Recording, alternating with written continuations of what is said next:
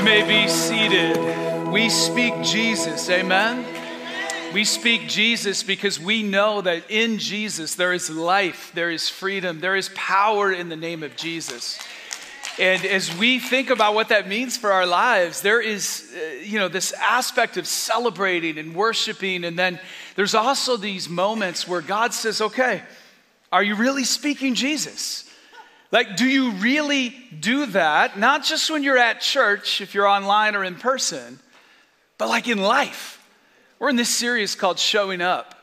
We're talking about how do we show up? How do we show up as a people that we're speaking Jesus, and maybe not some of the things that, if we're honest, come out of our mouths in moments that cause hurt and harm, that don't honor Jesus, that don't honor those that he loves or those around us.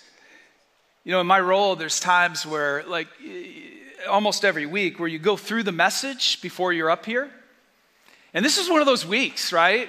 I had some health challenges and some things, and I'll blame it on that. But the truth was, I just got salty this week. If you don't know what that means in this generation, to be salty means, what in previous generations would say you were edgy. You had a chip on your shoulder. You're a little salty. You tracking with me? And so there were moments this week where, unfortunately, my family probably got it more than anyone. You ever, something comes out of your mouth and you're like, oh, can I get that one back? Can I catch that and bring it back? And it was one of those weeks where, I bit my tongue enough, but not enough for them. Where I was a little bit salty at times. I was thinking about this idea and just like, wouldn't it be amazing if somebody could start a business like catching all of our words and like bringing them back? Like, I know it's not possible, but wouldn't that be amazing? Like, what would happen if we could just catch them and bring them back? And yet, if we're honest, we know that our words and the words of others, they don't always speak Jesus. That, in fact, as we look at this today, we're talking about what does it mean to be seasoned, not salty. We live in a world that is very salty right now and can cause us to get salty in ways that aren't the salt and light Jesus talked about. It's the way that shows up that's hurtful and harmful and maybe a little bitter and resentful. And as we think about what it means to be a people that are speaking the words of life in Jesus and what it means to be seasoned, I mean, if you've ever been to a fine restaurant or a restaurant that just had a really good chef, you know that it's insulting to that chef. If the moment your food arrives, you grab the sauce, the salt and pepper, and you start doing your thing. There's a whole brand out there, the sauce is the boss. I'm pretty sure every decent chef hates that idea because they seasoned it and prepared it in a way that they want you to enjoy it. And of course, you've probably had a dish that was too salty, that in fact was too much. And so there's a difference between something that's salty and seasoned properly. You and I as believers are meant to be seasoned properly. As a people that are showing up in the world and representing Jesus' love. I came across some research that Barna did recently, and I want to show you this graph. It depicts how these are people that were asked the question, do you feel like Christians show up with a love for others? How are they showing up? And keep in mind that the world, when they're asked these questions, they're not just looking at our speech or our works, they're looking at both, right? They're looking at our words and our deeds. And in that bottom left corner, 51% of people said that the attitudes and actions of believers didn't seem to represent Jesus' love for others very well. That's a huge chunk of people. We might look at our world and go, yeah, it makes sense. Makes sense right now with everything going on, everything I can see on social media, everything I see in the news. Here's what's interesting. This graph is 10 years old. This is from 2013. I'm just here to tell you, I think the results would be worse today, which is why you and I, as believers in Jesus Christ, need to get into his word and find our seasoning and what it is that he has for us. So turn with me to the book of James. We're going to actually start in chapter 3. The last couple weeks we've looked at what does faith mean? How is it lived out? It's been amazing to watch God work through this, and his word is just so good and so rich. And so as we pick up in James chapter 3, verses 1 and 2, it says this: "Not many of you should become teachers, my brothers, for you know that we who teach will be judged with greater strictness." Talk about a gut check for the guy on stage, right? I mean, I can remember a little over 20 years ago when I felt like God was calling me to teach and to preach his word regularly. I wrestled with this. I listened to this. I listened to his word and said, God, really? Because I knew by accepting that calling, I'm accepting that there's a higher level of expectation and responsibility, and there rightly should be. You shouldn't get two different people. You shouldn't get one version when the light's on and another version when I'm off platform. Amen? We live in a day and age right now, though, where many of us are teaching and using our voice, and everyone has an opinion about everything. And I just wonder if that verse also is something for those of us that feel like we want to teach, we have something to share, we have something to say. Do we understand that God looks at that and says, you have a great responsibility? And the beauty is, God equips us, but we have to be really close to him in that process, because none of us are perfect. Look at verse 2. Verse 2 says this: "For we all stumble in many ways." Can you say stumble? So we all stumble in many ways, and if anyone does not stumble in what he says, he is a perfect man, able also to bridle his whole body. He's saying that, if you're taking notes, that we all stumble. The seasoned, in fact, stumble into the light. This is really important to understand because none of us are perfect, but we follow the perfect one.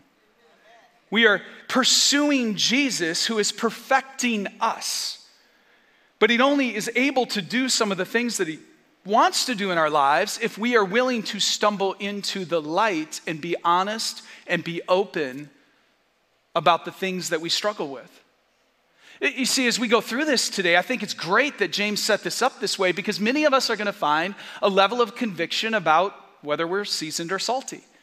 And God wants us to stumble into the light with these things and confess them and be free of them so he can touch, heal, restore, and do what he does. Because when we speak the name of Jesus, Jesus moves. Listen to what 1 John verses 7 through 9 says in chapter 1. It says, "But if we walk in the light as he is in the light, we have fellowship with one another, and the blood of Jesus, his son, cleanses us from all sin. If we say we have no sin, we deceive ourselves, and the truth is not in us. If we confess our sins," here's the good news, "he is faithful and just to forgive us our sins and to cleanse us from all unrighteousness." You see, when we bring it into the light, God begins to do something, right? He forgives, he gives his grace, he gives his mercy. He blesses that act of humility and confession. We want to stumble into the light and allow God to continue his great work of perfecting us and making us more like him. Amen? Now, as we get ready for the next few verses in James is Jesus' brother. He was one of the disciples. And I think it's important to understand that there's some teaching that Jesus delivered that in many ways this would have been foundational to their understanding and receiving what James was about to share. Let me read to you a little bit of Jesus' words in Matthew 15 about our speech, about the things that come out of us. Verse 11 of Matthew 15, "It is not what goes into the mouth that defiles a person, but what comes out of the mouth. This defiles a person. Do you not see that whatever goes into the mouth passes into the stomach and is expelled?"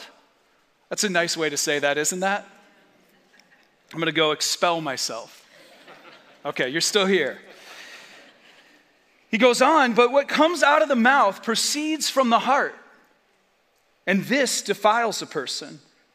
For out of the heart comes evil thoughts, murder, adultery, sexual immorality, theft, false witness, and slander."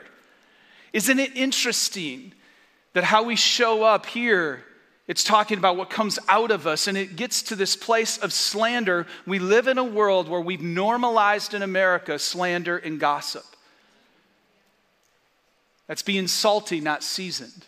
It's not being who Jesus has called us to be.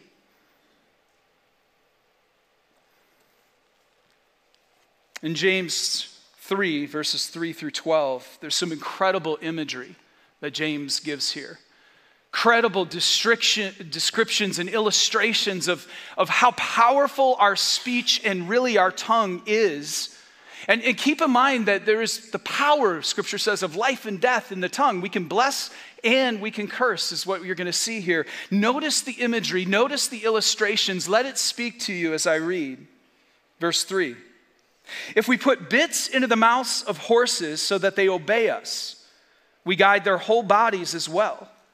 Look at the ships also, though they are so large and are driven by strong winds, they are guided by a very small rudder wherever the will of the pilot directs. So also the tongue is a small member, yet it boasts of great things. How great a forest is set ablaze by such a small fire. And the tongue, say the tongue. You said it like you didn't want to. The tongue is a fire, a world of unrighteousness. The tongue is set among our members, staining the whole body, setting on fire the entire course of life, and set on fire by hell. For every kind of beast and bird, of reptile and sea creature can be tamed and has been tamed by mankind. But no human being can tame the tongue. It is a restless evil full of deadly poison. With it, we bless our Lord and Father, and with it, we curse people who are made in the likeness of God. Let me just pause there, right? This is that moment where it's like, yes, I speak Jesus, I praise you, I worship you, and I walk away from that moment in God's presence, and I forget that the brothers and sisters and the people around me that are called humans are actually created in the image of God as well. They're fallen, I'm fallen, and when I begin cursing them, do you see the dichotomy and the tension?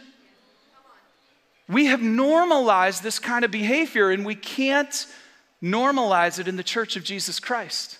We can't bless and curse, it's saying, in the same moment or in the same life. So it goes on. From the same mouth, verse 10, come blessing and cursing. My brothers, these things ought not to be so. Does a spring pour forth from the same opening both fresh and salt water? Can a fig tree, my brother, bear olives, or a grapevine produce figs? Neither can a salt pond yield fresh water. If you're taking notes here, the seasoned tame their tongue. The seasoned, those with wisdom, and we'll look at its source and where it comes from in a minute. But the seasoned, it's saying, are going to tame their tongue because we realize the damage that it can do. We realize that it is describing, a bridle, a ship that has this small piece that then affects and controls that larger body. Right, a rudder with the ship, a horse, this is a bridle, and the bit itself as it would go into the mouth. You think about how small a bit is, and that actually can control an animal that in full-grown state, I believe they're a couple thousand pounds, yeah? And so that little bit controls the animal. And what it's saying is that you and I, our tongue has an effect of controlling everything, and that tongue needs to be submitted and sourced by the Spirit, submitted to the Lord, submitted to what God has. Otherwise, it will cause, as it said, damage. It described in there like it's like a fire. Like it can just start to burn things and people and relationships and cause chaos before we even realize or know what hit us. It says in there that the source actually, the idea of fresh water and salt water, right? And I know where I'm in. I'm in salt life country, right? I mean, I love living in Florida. We lived in Michigan, on Lake Michigan, the last 14 years before we moved here in 2020. That's an incredible place, about 60 days out of the year with the weather. And so my kids grew up on fresh water, beautiful beaches and fresh water. And so yesterday I took my youngest two to the beach, and we had the boogie boards, and one of the children and I were catching waves, just the little wave, and we'd see who could get furthest. And you're like, man, I'd like to have a video on that. I know you would. She looked a lot better than I did, and it was just a ton of fun. And so then there's a moment where I'm looking up on shore, and one of the kids, who will remain unnamed, did not want to get in. And I said, hey, what's going on? And they said, it's the salt. I just wish it was like Lake Michigan, like fresh water. And I'm like, well, we can't change that. It is what it is. But here's what you and I know. When the source is salty in the wrong way, it produces salt. You can't change that fresh water, right, is missing. And I think what James is getting at is, listen, how and where are we getting the resources to speak and to share? Is it coming out of the wrong place? And what are we filled up with? Because ultimately that's what's coming out of us. Growing up, I loved the Rose Bowl. And, you had the parade of roses, and, that would lead into the big game, and this incredible, all the floats and things that were a part of that. That actually was in Pasadena, and Pasadena is actually where the seminary I went to for grad school. That's where I attended. So I got a chance to go and see the parade route and see, the Rose Bowl itself and all of those things. And as I was looking at this, I came across a story that seemed really unusual. I had to fact check it. You ever do that? I fact checked it to see, did this really happen? Because years ago, decades ago actually, there was a float in the parade that ran out of gas during the parade. Its resource hit empty and it was out of gas, which you can imagine was not something as a company sponsoring a float you want to have happen, right? But here's what was so fascinating. The float was sponsored and representing the now defunct Standard Oil Company. It went from bad to worse for them, right? And I just wonder, how many of us are actually believers that are running on empty or have the wrong resource, the wrong fuel, and as a result, we're producing salty, not seasoned. Let me show you what happens next here in the text. James actually lays out in the next few verses what our source could look like, unwise or wise. So let's look at the unwise first, picking up in verse 13. It says, "Who is wise and understanding among you? By his good conduct, let him show his works in the meekness of wisdom. But if you have bitter jealousy and selfish ambition in your hearts, do not boast and be false to the truth. This is not the wisdom that comes down from above, but is earthly, unspiritual, demonic. For where jealousy and selfish ambition exist, there will be disorder in every vile practice." If you're taking notes, when the source is unwise, we get salty results. James is describing that in vivid detail. In fact, look at what he said in verse 13, the source of bitter jealousy and selfish ambition. Think about the world we live in right now that's so often driven by jealousy, competition, comparing ourselves to others, and that bitter jealousy also combined with selfish ambition, he's saying, when that's the source of what's driving your life, what do you get? All of the division and crazy behaviors we're seeing right now in our country and in our world. Again, church, we're supposed to show up differently. But look at the symptoms that he also describes in verses 14 and 15. That when bitter jealousy and selfish ambition are at the center, and that's what's fueling our heart and our life, Symptoms are arrogance, dishonesty, worldly, unspiritual, and demonic. That actually what happens is we begin to rely on worldly wisdom, worldly ideas, more than God's. That actually, when we talk about unspiritual, we can actually be in a place where we're listening to the self-help gurus, the people that are trying to make it all about our soul and our wants and our feelings. Y'all, we're stuck in our feelings right now in America, like in a way that has made them, which are not always spiritual. Anybody ever had an unspiritual feeling? I'm literally the only one with my hand up. Well, y'all pray for your pastor. And I'll pray for you because you aren't telling the truth. I mean, the reality is like, yes, there's this unspiritual life that can somehow begin to inform and cause us to make decisions and to share things. And then when he says demonic, I mean, he's not holding any punches. We live in a fallen world where there's light and darkness, where there's actually an enemy that would love nothing more than to confuse us, to heap the dark onto what we think, and even Scripture says masquerades as an angel of light. And so he's saying these are all symptoms that then show up with those two results that you couldn't miss. Hopefully you didn't. That actually this results in disorder in every evil practice. So does this show up in our country? Yes, we see it often if we turn on the news. Does it show up in our homes? Disorder in every evil practice. It can it? Does it show up in churches? Disorder in every evil practice. Yes, what's at the center of it? A source that is unwise and is salty, based on bitter jealousy and selfish ambition. And right now you're going, whew, is there any hope?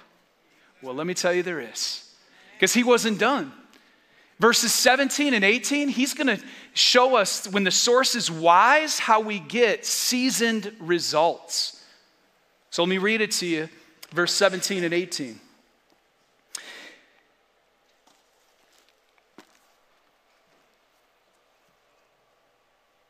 But the wisdom from above is first pure, then peaceable, gentle, open to reason, full of mercy and good fruits, impartial and sincere. And a harvest of righteousness is sown in peace by those who make peace. So what does it look like? Again, let's look at it the same way we did the other. Let's break it down. When the source is wise, we get seasoned results. The source, he's saying, good works and humility. The word meekness is used, very similar to the word humility. I just want to make sure we can acknowledge that selfish ambition is the opposite of humility, that pride is the opposite of humility. You see, there's something he's saying that if we're going to be seasoned, has to humbly say, God, it's you that I need. It's your wisdom. It's you that I need showing up in and through me. That takes humility. And let me just tell you, humility is missing in modern America right now. Shouldn't be missing in his church. Shouldn't be missing among believers that are loving and following Jesus and learning to speak Jesus and to share him with others. Good works and humility as our source then has these symptoms. Pure, verse 17, peaceable, gentle, reasonable, merciful, bountiful, impartial, and sincere. Like, who wouldn't want to be in relationship with somebody that shows up that way? Amen?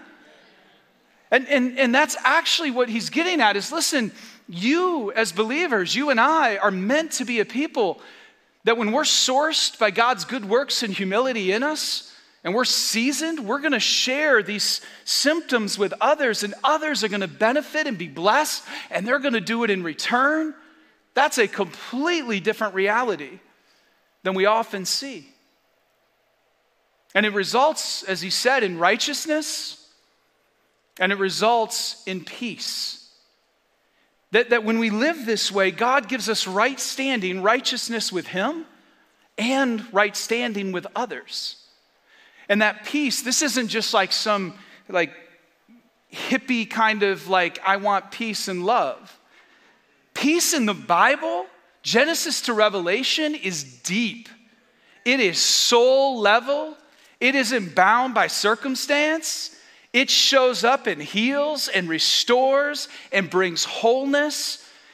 That right standing leads to peace in relationships. So we're talking in marriages, with kids, with grandkids, with church folk that are sitting on the opposite sides of the room because you don't know how to get along anymore. I don't know. I didn't have anyone in mind. If that's you, that's the Spirit speaking. Because this stuff shows up in the church too. And so there's a righteousness and a peace that God wants to flow in and through our lives. And he wants us to be seasoned. So you may ask the question, well, what do I do? Where do I go? Let me show you one more place in Scripture where I think we see a glimpse of how this can play out. If you'll turn with me to Colossians chapter 3, verse 16 and 17.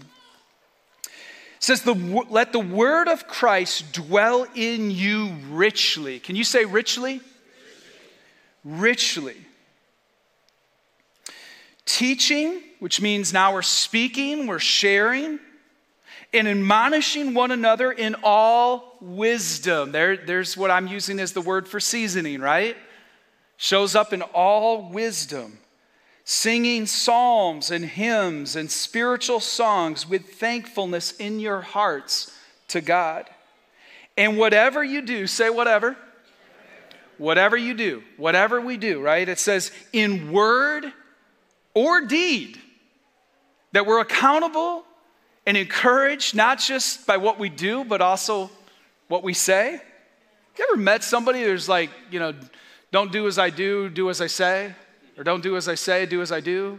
And you're just like, man, my head's spinning. Could you just be the same person in each place?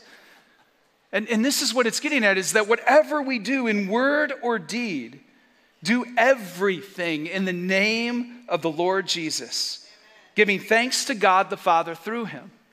So what is the secret here to being seasoned? According to this passage, it's God's wisdom and dwelling richly in his word. So what does that look like? It means that we make a commitment and a decision that we need to get God's word into our lives, meditate on it, dwell on it. And so does that mean that you may need to turn off other sources? Absolutely. By the way, if you're like, oh, I'm doing really good with what I say, but you're typing a bunch of junk online, I'm speaking to you right now too. However we're using our voice, whether it's typing or speaking, or some of you are like, I don't know what typing is. It's the hunt and peck with your, we have a whole generation that doesn't type, right? They use their thumbs, okay? All of that, God is saying, bring it to me. Turn off those things if you can't do them in a seasoned way. Allow his word to dwell richly and to begin to season you. You ever had that moment on a Sunday morning where you're like, man, I'm ready. And then by Sunday night, you're living a whole different life or saying a whole different, right? And then by Monday, you're like, man, I done lost it. I don't even know what's happening. If it happens to me at times as your pastor, I know it's happening to you too. So what does that mean? That today God sets in motion something with his word, something with what he wants us to listen to, that then means you need to get in his word later today maybe. You need to get into his word tomorrow, the day after, whether it's a verse or whether it's a chapter. You got to determine the appetite necessary for you to stay seasoned and not salty. But we need some people that are showing up seasoned and not salty. So let me ask you 3 questions to close here. Next steps. The first is, are you seasoned or salty with your lifestyle and speech? Are you seasoned or salty? Be honest, right? We stumble into the light. We stumble forward. We bring it into the light. We confess it. We allow God to touch and to transform because he's that good. Secondly, will you come into the light today and let Jesus become your source? Not worldly wisdom, not unspiritual wisdom, not demonic dark things that are providing you with wisdom and advice from a place that isn't the Lord's? Will you allow Jesus to become your source and to commit to his word, right? Number 3, will you commit to dwelling richly in the Bible so you show up seasoned with God's wisdom? It's interesting. Sometimes I'll be asked my opinion on something. Other times people want to give their opinion to me. Anymore, I'm listening for how is this connected to God's word? How is this connected to God's word and his truth and his wisdom? Don't give me your opinion if it doesn't line up with God's wisdom and his word, right? And hopefully you want the same from us, from me, that when we're teaching on a Sunday, when we're sharing, what do you get when you come to Pathway? If you're a visitor, we want you to know we teach and preach the word. It's not always easy. Sometimes it hurts and it convicts, but it's always for our good and for his glory. And so we want to encourage you to dwell richly in it, allow his wisdom, not what the world is trying to feed us, to be our source. So I want to pray for us, and then we get to respond. Because I believe if we're seasoned, not salty, God's going to do something beautiful in your life and in the life of our church. Amen? All right. Father, we love you and praise you. We thank you for your word. We thank you for the opportunity and invitation to come into the light with anything we need to. That you are faithful and just to forgive. That we can stumble into you and in the light find you, Jesus, bringing righteousness, bringing peace. Father, we want to be filled not with worldly things or wisdom. We want to speak you, Jesus. We want to speak from a place of seasoned wisdom. So Father, move in our minds, move in our hearts. Help us to commit to the kind of changes we need to make, that we could be seasoned and not salty. Thank you that you are an incredible and awesome God, and you welcome us with open arms. We just invite your presence now. In Jesus' name, amen. Amen. Let's